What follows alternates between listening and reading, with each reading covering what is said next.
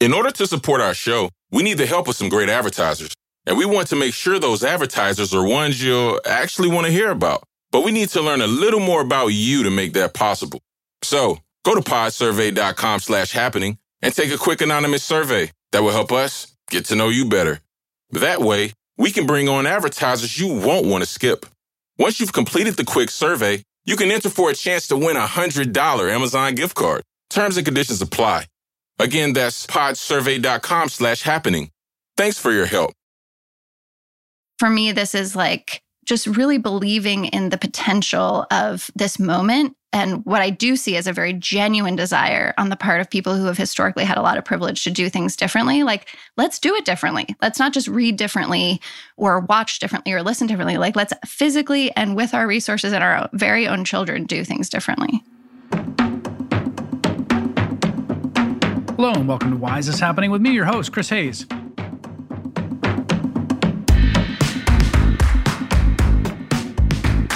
It's back to school season. I love back to school season. Always have. I was one of those kids who like to go back to school. I think there's like two kinds of kids. There's kids that like to go back to school and kids who don't like to go back to school. If you listen to the podcast, you probably had me pegged as the former, to be totally honest. I don't think that's a big reveal. Partly because my summers tended to be, I was not doing like big, bike trips through the mountains or fun sleepaway camps. It was a lot of like 100-degree weather on basketball courts by myself or my one friend who was around, or, going to day camps in the Bronx. That said, back to school season is exciting. I've got 3 kids, of course. The oldest is in middle school. The middle kid is in elementary school. The youngest is in preschool. School ends up being the repository of so much of our political battles. I mean, you're seeing this play out right now as the right has focused on schools as a place to attack, to run people for school boards, to police curricula, to name and shame, and in some cases harass teachers to try to get them fired for the things they teach. And at one level, there's kind of like a moral panic aspect to that, A. B, there's a long tradition of this. It's not new at all. You go back through decades of American history from even the time, around World War II when really you have full universal schooling everywhere, which it took a while, actually. It starts in Massachusetts in the late 19th century. But as long as there's been universal schooling, there's been fights over what those schools look like. And those fights go along all kinds of lines around, the role of religion in those schools, about what curricula gets taught.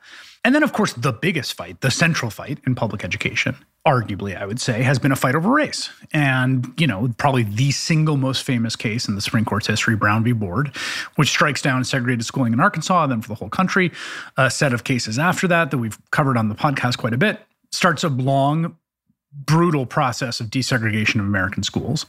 And then a whole bunch of factors through backlash politics, through white flight, through geographic movement, through a bunch of Supreme Court cases, all the way up to including parents involved, which is one of the most recent, basically starts to undo the legal policy structure that was producing desegregation. And in the last 20 years, by most metrics, we have seen schools start to resegregate. The resegregation of schools is just like, it's a fact of life in any major metro area. Doesn't matter where you are. If you are particularly if you are within the city limits of a big, large city, Los Angeles, Chicago, New York, Houston, Boston, on and on and on, there will be segregated schools. You will also find that in large metropolises in America, the vast majority of public school students in the city limits, in almost all cases, are non-white. Huge levels of students of color, particularly Black students, who are also qualify for free or reduced lunch, which means they're from relatively low-income households. And this is just like a fact of the landscape, right? This is just like the way it is. It's like the mountains, right? It doesn't have to be this way. A whole bunch of policy choices have been made to produce this, but the policy choices that have been made to produce this are much larger than any individual parent. So there's a huge structural thing that's happened at a bunch of different levels to produce this. And then there's the question of what you do with your kid. And this is a really fraught question. I don't want to be I talk about my life a lot on the podcast. I want to preserve some privacy for our family, but we as I've said many times on the show, we send our kids to public school. That's really important to us to send our kids to public school as just a, expression of our values and the value of public school, the fact that we were educated in public school when we were elementary school students.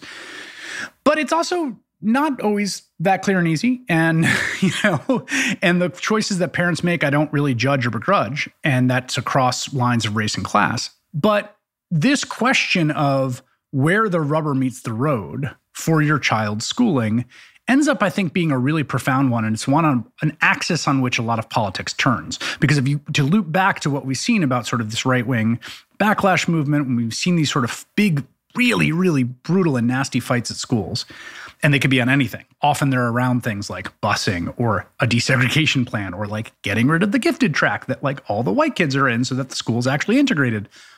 Parents lose their minds. That's like where mama bear politics is like, whew. And different forces have weaponized that in all kinds of complicated and often reactionary ways. But it's also just a human thing. We want our kids to go to a good school where they feel safe and nourished and we feel like they're learning. And there's this really fascinating book. It came out last year. It's out, I think, now in paperback. That is a book-length examination, a memoir, but a struggle with this. It's called Learning in Public, Lessons for a Racially Divided America from My Daughter's School. It's by Courtney Martin. She's a writer, author. She's written 4 books. She's got a newsletter on Substack called The Examined Family. And she writes about her daughter and her daughter's experience in her local Oakland public school and tells the story of that school, the background that produced the schooling there, and she and her daughter journey through public education in an America that is really segregated and really divided. There's a lot to learn from it. And so it's a great pleasure to have Courtney on the program. Welcome, Courtney. Thank you so much for having me, Chris.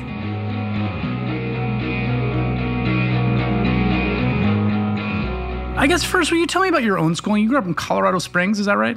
Yes, grew up in Colorado Springs, Colorado. Went to a largely white elementary school, although at the time, I didn't even have that lens. I talk a lot in the book about sort of my own racial development as a white person, and that this journey around making my kids' school choice forced me to look back and think more deeply about that. And I was really raised by 2, ex-hippies who deeply believed in sort of colorblind ideology. So I thought, racism is bad. And essentially, it's over as long as I interpersonally treat people well. That was kind of my founding racial education, or lack thereof, as it were. Yeah, and you talk about the book, this forcing you to examine. I mean, it sounds like you have a fairly typical middle-class white upbringing that is in the universe that is kind of fully detached from exactly all the structures I talked about when you get into big urban school districts. Yes. And I do think it was important. I wasn't raised around a striving culture. I'd never heard of school choice. My parents never considered other schools, unlike a lot of the context we're talking about today, where there's a lot of maneuvering and strategizing. I went to public school my whole life. I went to the public schools near my house. And, because my parents weren't thinking structurally about race and weren't helping me understand things structurally, I didn't think much of that in terms of, redlining and who lives in Colorado Springs and what parts of the city and why that leads to segregated schools. My middle school and high school are actually fairly integrated, interestingly. And as you mentioned in the intro, it's the peak of integration was 1988. So I was 8 years old. So, theoretically, especially in my middle and high school, I experienced the peak of that and was deeply enriched by it. Yeah, I also, I was right. So I was 9 in 1988, and I had a particularly strange thing because I went to this sort of gifted program in a Bronx school that was a borough-wide Bronx program in the 1980s, but it was very, really integrated, really diverse. And, I've watched over time, the high school that I went to, which was considerably less racially integrated, grow less and less and less over time. So even just in the micro view, I've watched how these factors have eroded at producing those spaces. When you were in Brooklyn, you moved to Oakland, and you make that change intentionally. What were you seeking out in Oakland? Well, actually, we moved because my husband got a job, and he had lived in San Francisco when we met. I'd lived in New York, and he had always been interested in pulling me back west. And I was ready for a change. I was pregnant when we moved, and I was kind of preoccupied with all of the questions around just getting the baby out safely. So I was trying to figure out, who was my midwife going to be and what hospital would I give birth at and that kind of thing. But we never once thought to ourselves, where are we landing in terms of schools, which I know a lot of more kind of organized folks might have thought through, but we didn't. We also had this unique thing happen, which we got an opportunity to buy a home in a co-housing community, which was something I'd always been interested in. So that was also sort of distracting and preoccupying. Yeah, tell me about that, the details of the co-housing. Yeah, so it's 9 units. All of them kind of face a central courtyard, and everyone has everything that a typical home would have, although we share laundry services, which to people in, a laundry room, which to people in New York is nothing, but to other folks, that seems like a big share. And then we also share an industrial-sized eating area and kitchen, tool shed, bike shed, garden, like just a lot of collective amenities. And we eat together once a week, and then once a month do work on this piece of land together. So we, weed the garden together. We figure out if someone needs, their roof fixed or their dishwasher fixed, and we do that together. That sounds cool. Yeah, it is. It's been an incredible experience. And actually, it really deeply informed how I thought about schools as communities and my ability to think, just more deeply and in a more, ask some of the deeper questions around the school choice moment. So you're in Oakland, the neighborhood in Oakland. Describe a little bit, maybe set the scene a little bit of Oakland, because Oakland's gone through this remarkable set of transformations, over the last, kind of 60 years, right? So in sort of 2 different ways, right? Like a massive wave of white flight followed by a massive wave of gentrification, basically. Set the scene a little bit, because you tell some of this in the book of where Oakland is at when you end up moving there. Yeah, it's not easy to condense, but I did try to give, a sense of the historical context. And, Oakland, like most of the cities we can think about, had real federal intervention that created deep housing segregation. And now that it's like this trendy place to live, it is a historically Black city. It's got a, predominant Black and brown folks in Oakland, but you do have this growing number of white folks moving in, many of whom are actually avoiding public schools and or strategizing to get themselves into a couple of them. My neighborhood is called Temescal, and it was a historically Black neighborhood before that, an Italian neighborhood.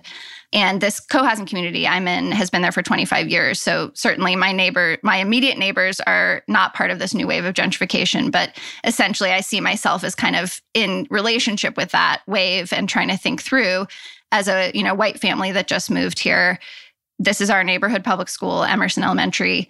And all of a sudden I realized that my peers, people of color, but largely white folks who work kind of, in knowledge professions, et cetera, who all consider themselves deeply progressive and, are involved in all kinds of movement work to make this country more progressive, are mostly avoiding the school at all costs. And so that was sort of this like rubber meets the road moment of going, wait a minute, we're all going to avoid this, public school in our neighborhood? Why is that? What's the criteria by which we're deciding to do that? And what is the answer? Well, I mean, there's a few. One is greatschools.org, which at the time said that the school is a 1 out of 10, which, for many people would just be a non-starter. And I also in the book, part of why it's memoirs, I really wanted to get underneath some of the kind of psychosocial pieces at play in this regard. And I have a vignette about my husband, who is certainly someone who would see a 1 out of 10 and immediately run the other direction. So he and I had to do some like working together to think through, what does that 1 out of 10 actually mean? And how can we sort of interrogate it? But certainly the 1 out of 10 doesn't look good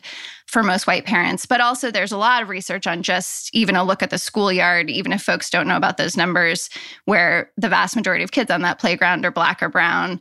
For many white parents, subconsciously, it becomes a non-starter, that there's like Nicole Hannah-Jones obviously has written about this and done incredible, radio journalism around this, that there really is a spot for white people for which they would like a certain amount of diversity, particularly progressive white people.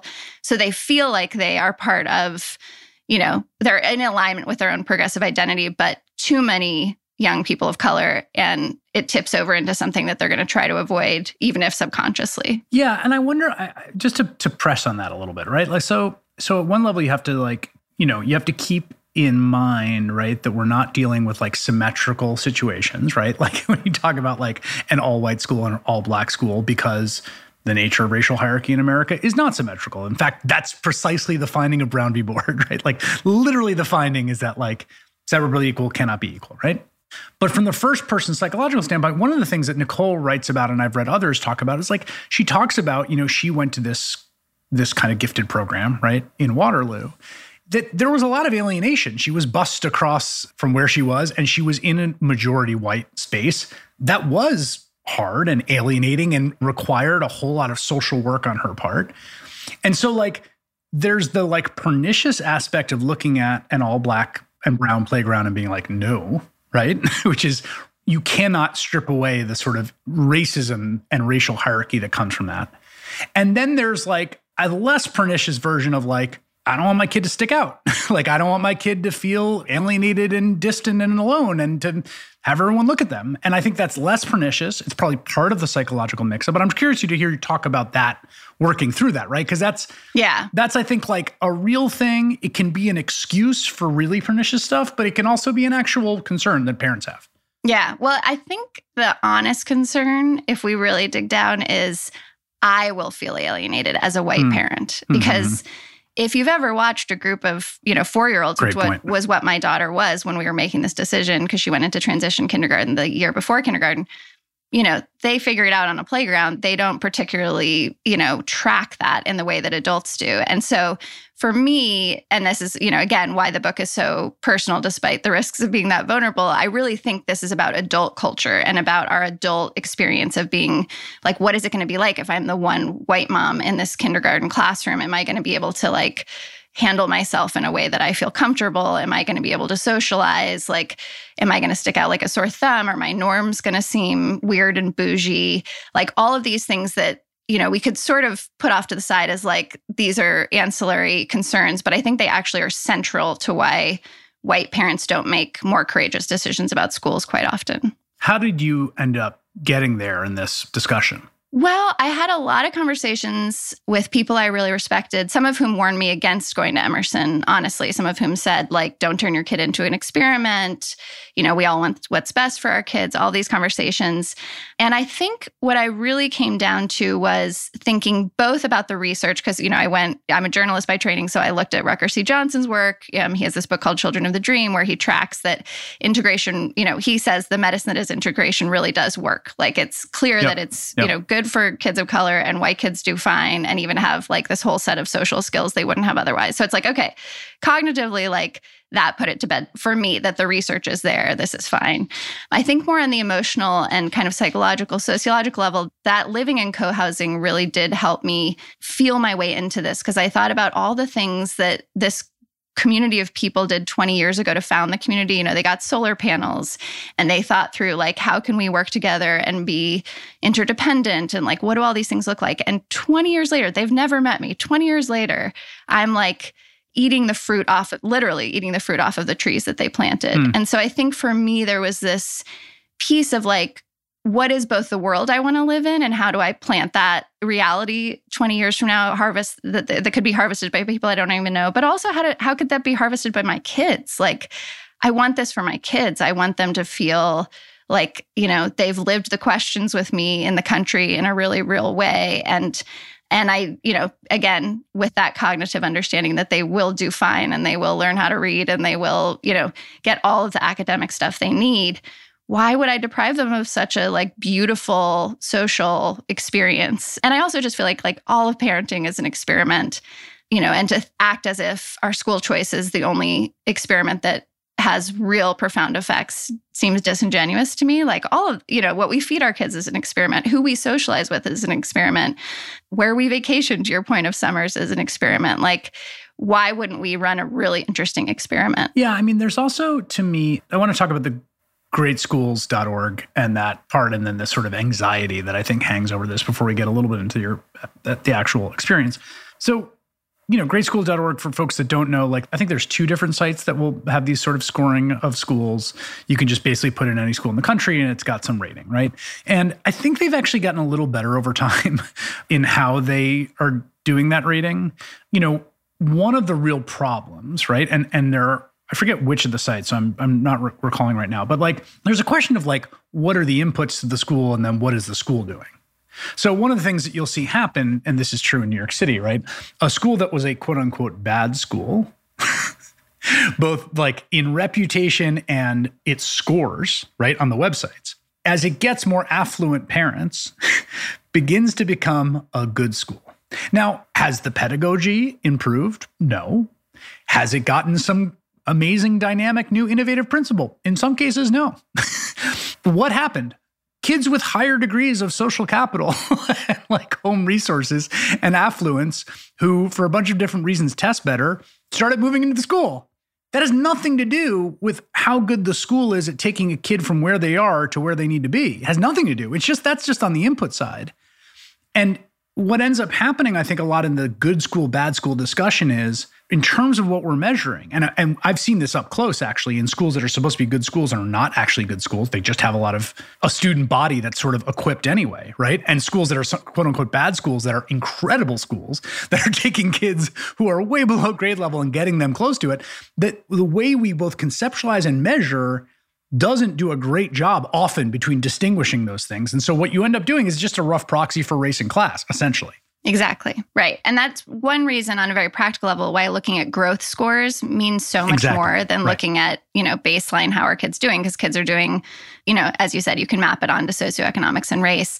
The interesting thing, and this is what I try to grapple with in the book, is the rubber meets the road where we have to ask as a parent community, and here's where I'm lucky enough to be part of a deeply diverse parent community, both racially, but culturally, because we have a quarter newcomers. So we have folks from, all over the world showing up with their own educational expectations and ideas about what matters. We have to sit together as a parent group and as a staff and say, how do we want to measure how our kids are doing? What does matter to us? And so that's this interesting moment of saying if test scores do matter for getting kids through all of the gates of opportunity, then for some parents, and including some Black parents at our Black majority school, they really want those test scores up. They really want focus on those test scores. For other parents, including other Black parents, because there is no monolith, they'll say, I don't care about the test scores. I want my kid to feel like they belong and that they're learning. And I think those tests are racist and I don't want to focus on those. So as a parent community, we're then forced to work together on figuring out how much emphasis do we put on these scores? What do we care about? And for me, that gets back to this most foundational point, which is that's democracy. I'm lucky enough to get to sit in those rooms, whether, Zoom rooms or real rooms, and try to wrestle with these questions as opposed to being with sort of a monolithic group of people who, the kids' test scores are fine anyway. So we're not having these deeper conversations about how do we think about all of our kids and what matters to all of us, even though we're coming from so many different points of experience. Yeah, although the point about that's democracy, which is a great point, is also it makes me think of that great Oscar Wilde quote, which I've used before in the podcast, that the problem with socialism is it takes up too many evenings. It's just it's a lot of time. Yeah. Well, you're talking to someone who lives in an intentional community and is part of a school site council. Well, it's death by meetings. I think we're a little different personality type in that respect. It's this, you are sketching what to me is a real kind of hell, actually. And I say this as someone who's substantive philosophical commitments is to deliberative democracy and all this stuff, but whose personal feeling about being in a meeting that lasts more than 3 minutes is what are we doing? Why is this going so long? So, but yeah, that I think gets to this question about, this book ends up being an exploration of just right, public schools are the sites of community and they're the sites of democratic community, right? And that's part of why what's so pernicious about the current racial makeup, right, of the world that we've constructed policy-wise. Tell me a little bit about just the first-person experience of the school, what you were surprised, not surprised by, what your daughter's experience of it was what it was like as a parent in the school when you first started. Well, the daughter answer is easy. I now actually have 2 kids there, right. And we've been at the school for 5 years, and they love it. They love it. It's normal to them. It's, there's nothing really to say about their experience of it other than they, have this rich social life and get exposed to all these cool kids from all these different kinds of families. And so, from their perspective, this is just what school is, and they're thriving. I'm grateful for their incredible teachers and, particularly for the cool things they learn through their socialization. Parent-wise, I've learned all kinds of stuff. One of the biggest surprises, which I trace in the book, is that my kid's transition kindergarten teacher, a Black woman who was born and raised in Oakland, not exactly in the neighborhood, but sort of the adjacent neighborhood. Mm-hmm. And I ended up striking up this really interesting, what I think of as kind of a democratic friendship where we would be able to kind of tussle over things. And, her first question when I said, like, what do you think about integration and white parents? Like, I'm kind of trying to think this through was, do you mean gentrification? Mm-hmm. And then really called out that she had in many ways taken the job at that school, wanting it to be a Black school and feeling like the white families that showed up were often a distraction and not actually that, the theory of like my social capital is this white mom showing up offering either real resources or like social capital sources was not something that she was interested in. She wanted to be able to focus on Black kids and not be distracted. So that became like a really interesting and edifying relationship throughout the book. So that's, one plot point that was a real surprise. The other that I guess I shouldn't have been surprised by, but was in our second year there, a white mom came in who was really trying to sort of like take over the school and shake everyone up and run things differently. And watching the ways in which people responded to her was, a really instructive moment, I think, on a lot of levels. And so, various fascinating relationships. There was also a school merger proposed that, to your point of in the intro, brought out kind of the worst of latent racism among white progressives or like multiracial, but like upwardly mobile progressives, parents who said, like, we're not going to go to this flatland school and you can't make us. So just, everybody doing their best job to be human and kind of failing miserably, and sort of what that tells us about how hard democracy really is. Well, I want to sort of unpack each of those. One of the things that when you start with the kid being happy, that what's the distance between your house and the school? 3 blocks. Yeah. So one of the things that I think is underappreciated, having a school that's 3 blocks away is amazing. And obviously, which gets back to the point that it's very hard to untangle housing segregation and schooling segregation, which they feed on each other, right? People move to neighborhoods for the quote good schools. Those quote good schools are coded as white. And so this sort of reinforces these boundaries. They get erected. But it's also the case that when people lost their minds about busing, again, to go back to the 2 levels that they're losing their minds, one is just racism. And the other is it sucks to send your kid on a bus 40 minutes away. And that, having your kids be in the neighborhood school where they're of the neighborhood in this deep way also just seems to me, it's a better parent experience, right? It is, although one complication here is my older kid doesn't have a single friend from her school that lives in the neighborhood and the neighborhood is filthy with families and filthy with kids her age, but they are all being essentially bused. I mean, in, Teslas or Priuses or whatever, but to schools that are further away, but are whiter and have higher socioeconomic populations. So that part's sad. I have thought about that. It's theoretically we have this neighborhood school experience, but my kid doesn't actually have any friends in the neighborhood who go to her school. We'll be right back after we take this quick break.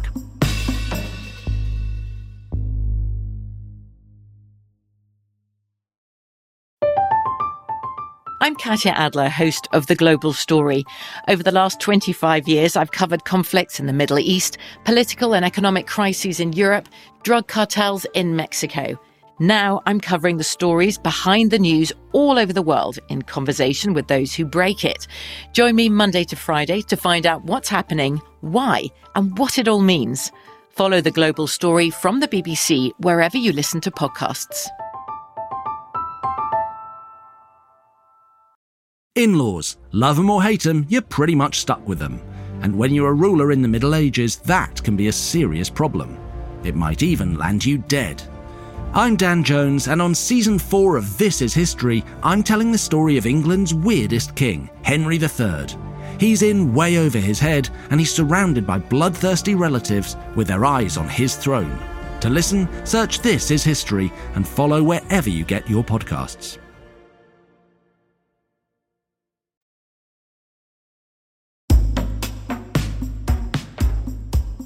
Talk about the merger, because that was where both the personal and the political came together in exactly this one of these kind of moments, what the proposal was and how it played out. Yeah, this was right pre-COVID, just for context, because obviously things have gotten even more complicated.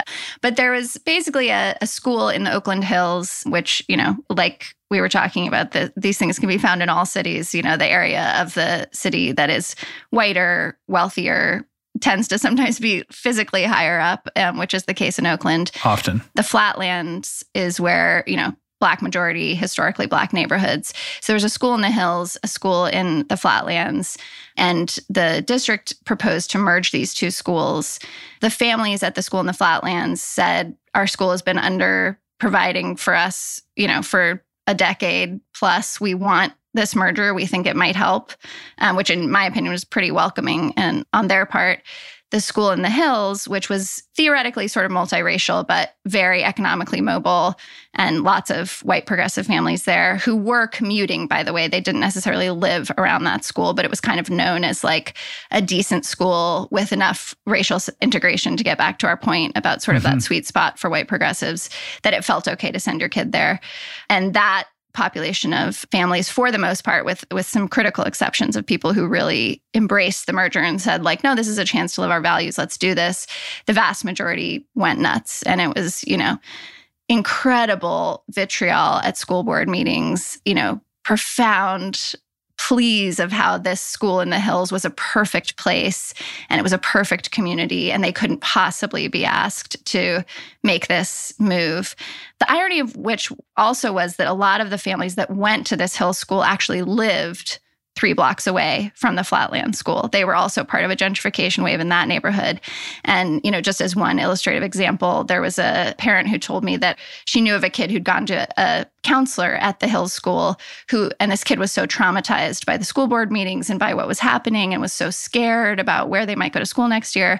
And then the counselor finally figured out that the kid didn't fully understand what schools were being talked about and said, so this Flatland school, it's the place you go play basketball on the weekends. And the kid was like, that's what we're talking about? I love that place.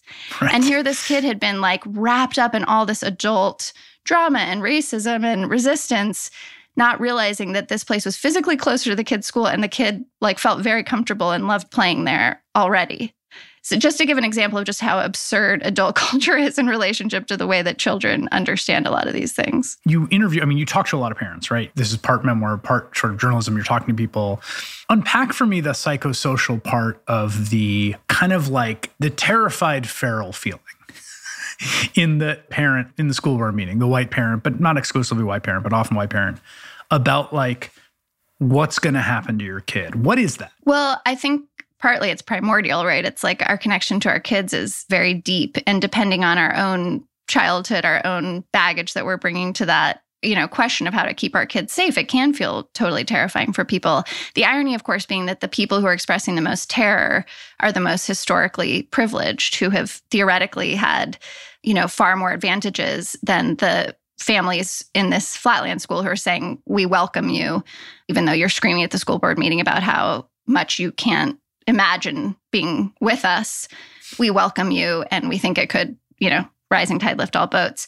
This is also why I delved into some of the psychological pieces, because I think that this also has to do with our own baggage that we bring about education, about parenting, about safety. And like, you said in the intro, you loved school. Some people hated school, and my husband was one of those people. So that was also a thing I kind of wrestled with, is like, if you hated school and you've never fully healed that in your own mind, and then you're parenting and you think you have this school where your kid is safe and loved and it's perfect and it reflects your progressive identity. Right. And then people say, we're going to make you be part of this big experiment that you already avoided, by the way. You did a lot to avoid this experiment already. We're going to force you to do this experiment.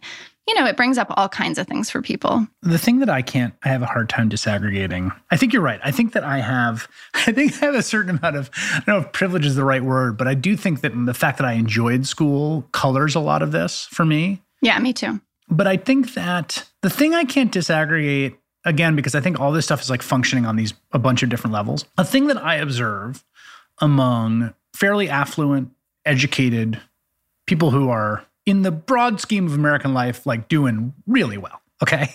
Like when you zoom out and you think like the strata of American life, like, whether it's income or whatever, like they're doing really well. Everyone's got their own baggage.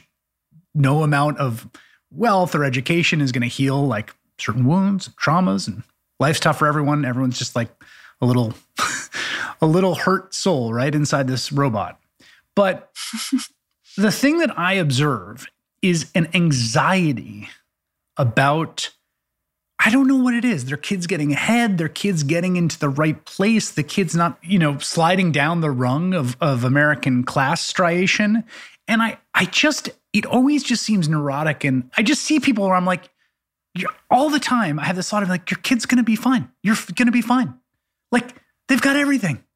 Who cares if they go to, like, what college do they have to go to do what? Like, they'll be fine. They're going to be fine. Like, are they happy? Are they like, and there's just this like weird thing. And I've seen that, like, I've witnessed that firsthand growing up in the Bronx among first generation families, right? Right. And there it's like, okay, well, yeah, you just you moved get it. away. You're away from everyone. You're in a place where you're just learning the language. You don't have like advantages. You don't have like, you are hustling. And like that, I totally understand. But I see that same mindset time and time among people that have like a lot of privilege, a lot of affluence, a lot of capital. And I just want to be like, for everyone's sake, just chill. You're good, man. I don't know like how to say that. Right. Well, agreed. I mean, I'm with you. I think it's, there's like the status anxiety analysis, right? That it's all relative, and particularly in the Bay Area where we're proximate to Silicon Valley money. And there's just sort of like always someone who has more money, a bigger house, the more childcare than you do. Like, I do think that plays a role.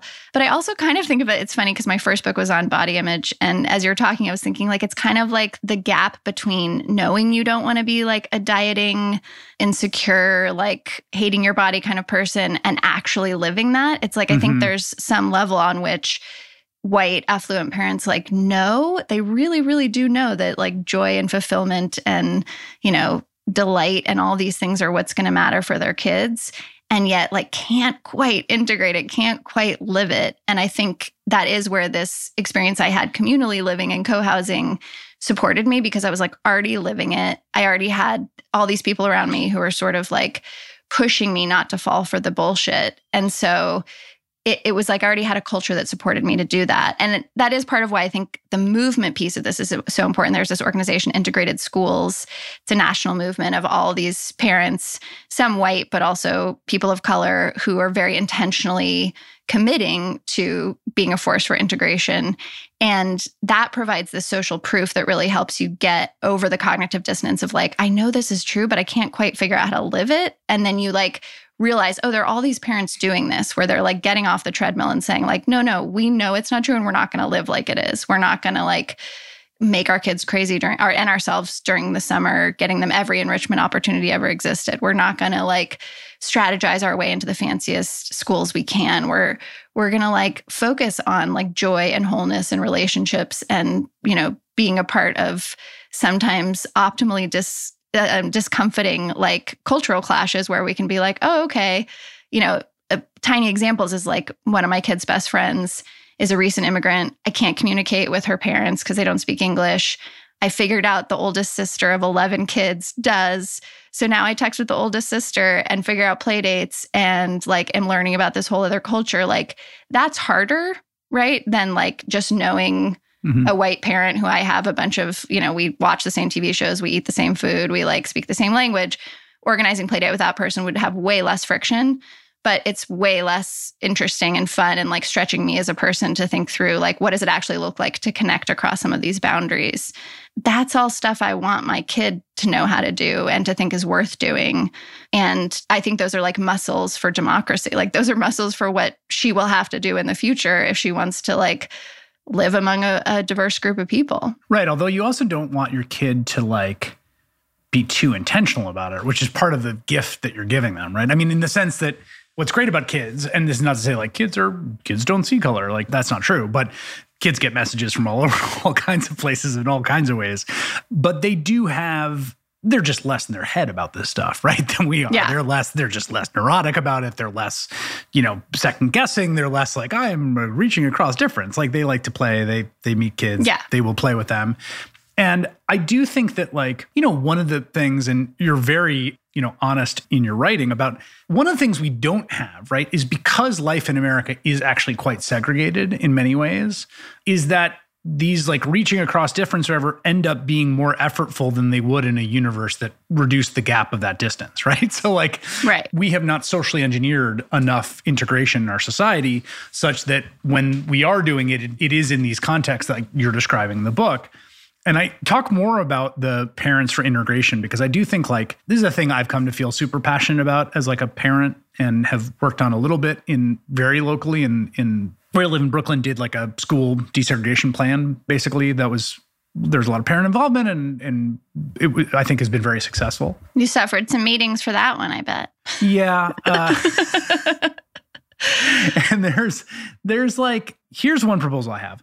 I think in the case of this school plan in Brooklyn, the status anxiety had gotten so insane about the good schools and the bad schools that the desegregation plan was like a relief because everyone got to get off the hamster wheel. So in this plan, they went from an application process that was crazy high stress, crazy high stakes, all this madness about absentees. Like if you had been too absent, like it was going to screw up your application. It's like, well, I can't, what if my kid has a disease and they can't go to, like they're sick? Like it was just, and it was driving everyone nuts. Mm-hmm.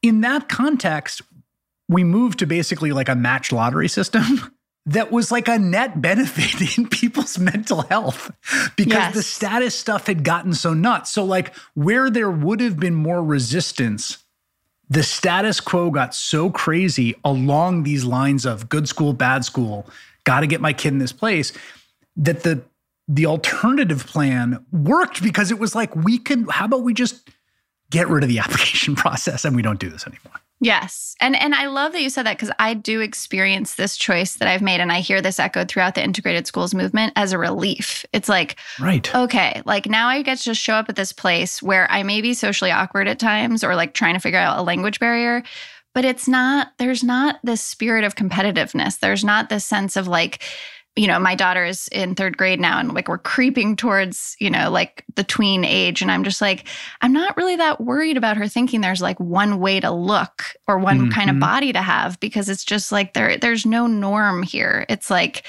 it's just kind of joyful and haphazard and like we're trying to make things better together. But there's just like, we're not talking about, you know, going to Tahoe on the weekends and like our kids having really particular clothes and like, all of that status stuff just can't take root really in a school with that much racial and cultural diversity. And that I experience is like, just like you said, like a real relief of like getting off the hamster wheel and just being like, all right, let's all try to figure this thing out together. And I think I'm confused why that isn't more compelling and more attractive to more white progressive parents, but maybe it's just like a hard thing to feel your way into if you've never experienced it. Yeah, and I think the other thing, and I'd love to hear you talk about the teachers in the school. You mentioned one, but you know, my experience as a kid who went to public schools in New York City and is now a public school parent is like, there's a wide variety of teacher quality. Like some teachers are not great, some are amazing. I am consistently blown away by the level of like serious dedication of just like a random public school teacher. Like just drop a pin in a public school teacher and show up for their meeting. And it's like, this is your life's work. This is your life's work. My kid and the kids you teach are your life's work. And I just feel in awe and really grateful for, and I think those kind of teachers can be found all over any system. Obviously, there are huge inequities of where the quote unquote best teachers go and where resources go and things like that. But it is also the case I've found that you can find truly amazing teachers in all kinds of places throughout any major public school system. But I'm curious to hear your experience with teachers in your daughter's school. Oh, yeah. I mean, hell yeah. I so resonate with what you're saying. And I think COVID, which the end of the book coincides with the beginning of COVID, just like laid that so bare for us because it was like the teachers at our school, again, Title I school, profoundly underpaid, these teachers were delivering food. They were like figuring out who needed internet and piecing that together. They were getting laptops for kids. They were, moving hell and high water to find kids whose parents weren't directly in contact to make sure those kids were okay. They were absolutely first responders. They were absolutely essential workers in every way, shape, or form. And it just laid so bare the ways in which public schools truly are the center of communities and a safety net that we haven't otherwise established in this country. Like schools have to fill it all in and figure it all out. And that was interestingly also in contrast to higher income schools nearby me, where I had parents saying like, the whole school has been caught flat-footed, teaching staff included. And the only thing I can figure out about that is that because Emerson is a school where we're constantly figuring out how to meet people's needs, how to get someone a Wi-Fi connection, how to like make sure people have food, it's like COVID was worse by, of course, every standard, but we already had those muscles. Whereas some of these wealthier schools where people privatize most of their needs, so they're not like interacting with each other about that, they're not triaging about those things, didn't have those muscles yet. So they had to be like, oh, okay, how do we think collectively about online school? Whereas at Emerson, it's like, we think collectively all the time. So let's just figure out how to do that in this crazy pandemic situation. On the flip side of that, don't you feel though, I mean, one thing that I started to feel around the great school reopening debate, which was fraught and incredibly nasty online, and understandably, because it was one of those like legitimate conflicts between competing goods. Like they genuinely were in tension and there was not a great and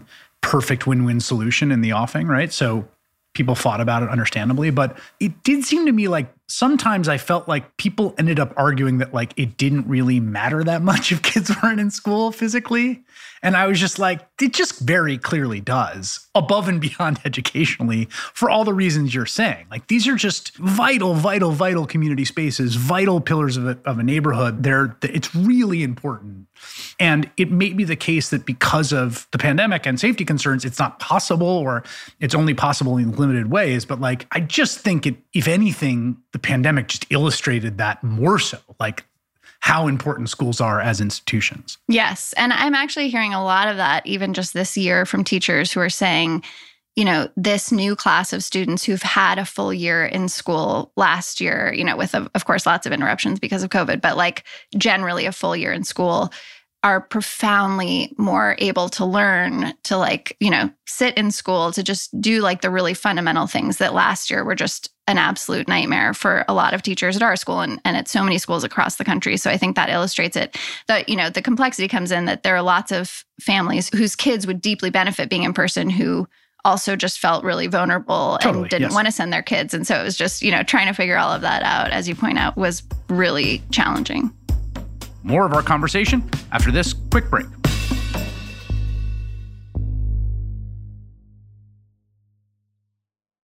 Get the latest updates on this year's high-stakes election with MSNBC's How to Win 2024 newsletter. When you subscribe, you'll get expert analysis on key races sent straight to your inbox, including articles written by the host of the How to Win podcast, Jennifer Palmieri. Subscribe today at msnbc.com/win. Jen Psaki. Have you ever seen the House this dysfunctional?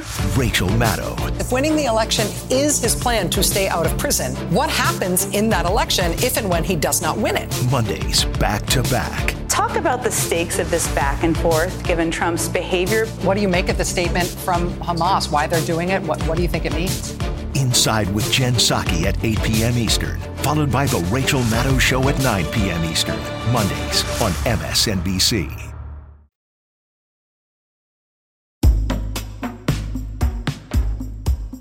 I guess the sort of place that you end up in, right, is like, what do you do above and beyond this individual choice? Because, and I think when I talked to Nicole Hannah-Jones about this, you know, she was interesting because she was like, she did focus on the individual part. She's like, I don't want to let people off the hook about their individual choices because, like, yes, it's structural, but also you make individual choices as a parent. Obviously, you know, you've made this choice and written this book about it. What do you tell parents? What's your spiel, right, to parents about how they should think through these choices, and then what that means at a level more than just the individual choice of where your kid goes to school? Yeah. Well, I mean, it's funny because you said you hate meetings. I think I equally hate the coffee with the, you know, person in the neighborhood who I kind of know, but not really, who says that they want to consider going to Emerson or making some, you know, integrating choice. And then I can tell from like the first 5 minutes that they definitely don't really. And by the end, it's like, okay, I just spent another, you know, coffee, like explaining this school, which I deeply love and respect, and feeling this pity come from them of like, oh, that's so wonderful that you're, you know, making this big sacrifice. And it's just like, this, you're not getting getting it. That's not at all my experience. Anyway, so now I wrote a book, so I can just hand them the book and be like, here's the deal from my perspective. But honestly, the things I've been saying are really important to me is A, whatever choice you make, don't talk shit about schools you don't actually know about. So don't be the person who's on the playground saying, I've heard we should really avoid that school. Yes. If you haven't toured it, if you don't know anyone who in very recent years has been at that school, just say, I don't know much about it. I'm interested to learn. So that's like the most basic thing. That is a great, totally operationalizable piece of advice that every parent can do. I think so. I hope so. Don't talk smack about a school you don't know anything about. Okay, so that's basic. The other one, and Integrated Schools, the organization I mentioned, puts this forward, which is like a 2-tour pledge. Like, go on a couple of school tours at places in your neighborhood, regardless of what you have heard about them, because everyone's not going to take our great first step. So, just go see what you can do. I mean, I ultimately would love to like eliminate all tours on some level, because I think that also is so manipulatable by, race and class standards and whatever. But like, go on a couple of tours in your neighborhood school, regardless of where you plan on going.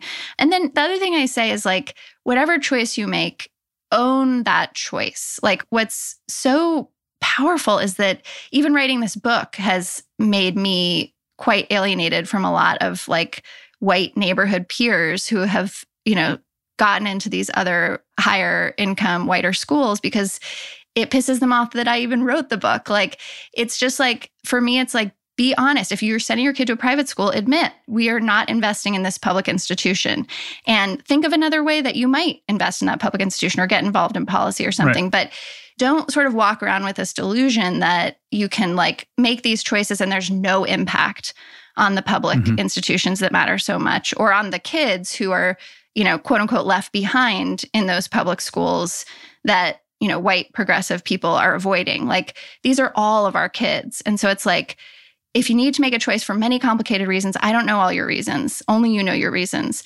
But don't act like the choice isn't impacting those kids, and figure out a way to be a part of making sure that all schools have the resources they need so those incredible teachers we talked about can give those kids all that they deserve, just like yours does. Yeah, that makes a lot of sense. I mean, the point of the tours, just one more sort of personal anecdote, was in going through my daughter's process of which school, basically lottery, you're going to list your preferences and they match.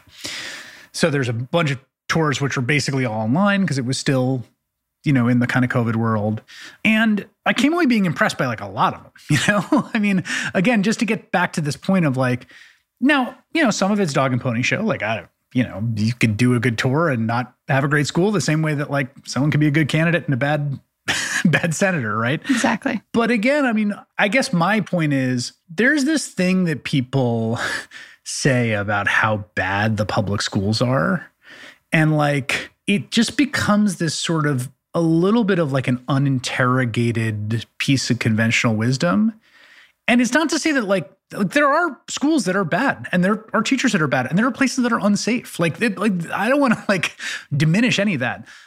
But I do think that sometimes among certain circles of people, it's a little like when I remember people used to talk about like, oh, that's a bad neighborhood, you can't go there. And I'd be like, no, it's fine.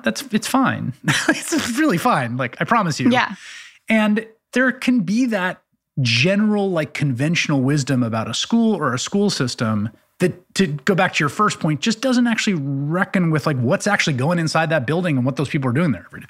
Exactly. And I think that gets to this sort of part of what angers me so much about it and why I wrote the book is like, if we are progressive white folks finding ourselves in the middle of like a racial reckoning moment, we are, buying Nicole Hannah-Jones' book. We are putting the, signs in our yard. We're like doing all the things. It's like, how can we not interrogate this part of our own parenting culture? How can we not interrogate the kind of status anxiety that you were talking about that we just sort of like carry around with us unexamined, thinking like, yes, we will do all these things, but we still have to maneuver to get the best for our kids in any and all situations. And how do we like break that apart and say like, what is actually best for our kids and who are our kids? If we really take seriously the work of a lot of these people that we are all making bestsellers, like then we would have to be doing things in our lives that feel a lot different than, what may feel comfortable or even what our parents might have done or what our grandparents might have done.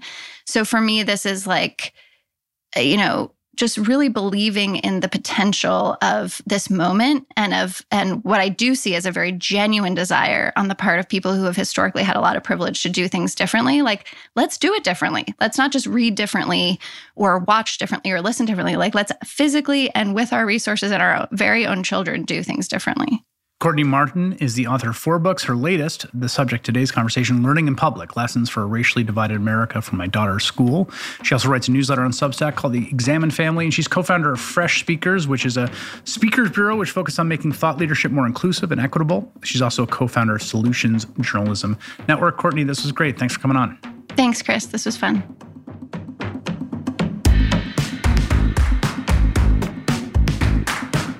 Once again, great thanks to Courtney Martin.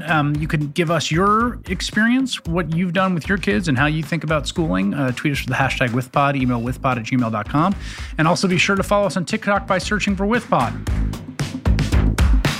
Why Is This Happening is presented by MSNBC and NBC News, produced by Donnie Holloway and Brendan O'Melia, engineered by Bob Mallory, featuring music by Eddie Cooper.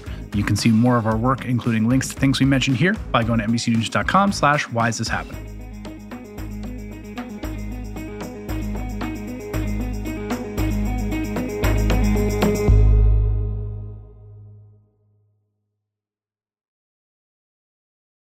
Primary season is here. If you've got voting questions, we've got voting answers. Visit NBCnews.com/planyourvote. You'll find when and how to vote in your state's primary election. Visit NBCnews.com/planyourvote today.